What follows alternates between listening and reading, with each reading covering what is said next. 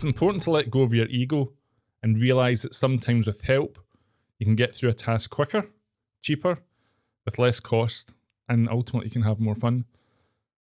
And during lockdown in 2020, I decided to row 1,000,000 meters in 80 days, which is a pretty good task to undertake.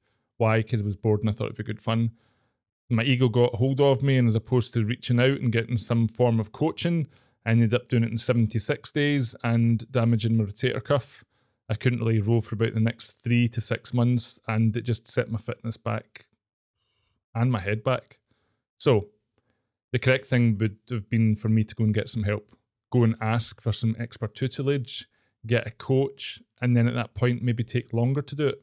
So I'm doing another 1,000,000 meters. I'm doing it for charity. And this is not me saying give me your money, although give me your money. But if you do want to have a look in the bio. Now, the reason why I went to go and get a coach is because my ego was telling me, oh, you'll be fine, you can just do it in so many days. But no, let's take a step back. Let's not repeat that mistake. Let's take 100 days to do it, and let's go and find a coach. I've spoken about coaching a lot, and sometimes it can be shortcuts to performance. Sometimes you can be bringing more money into your business, and then sometimes you can just be kinder to your body. So the next time that your ego is trying to play games with you, just listen to it and say no. Ask for that help. Have a cracking day. If you've enjoyed it and you want to learn more, click the link in the bio, and remember, slay that dragon.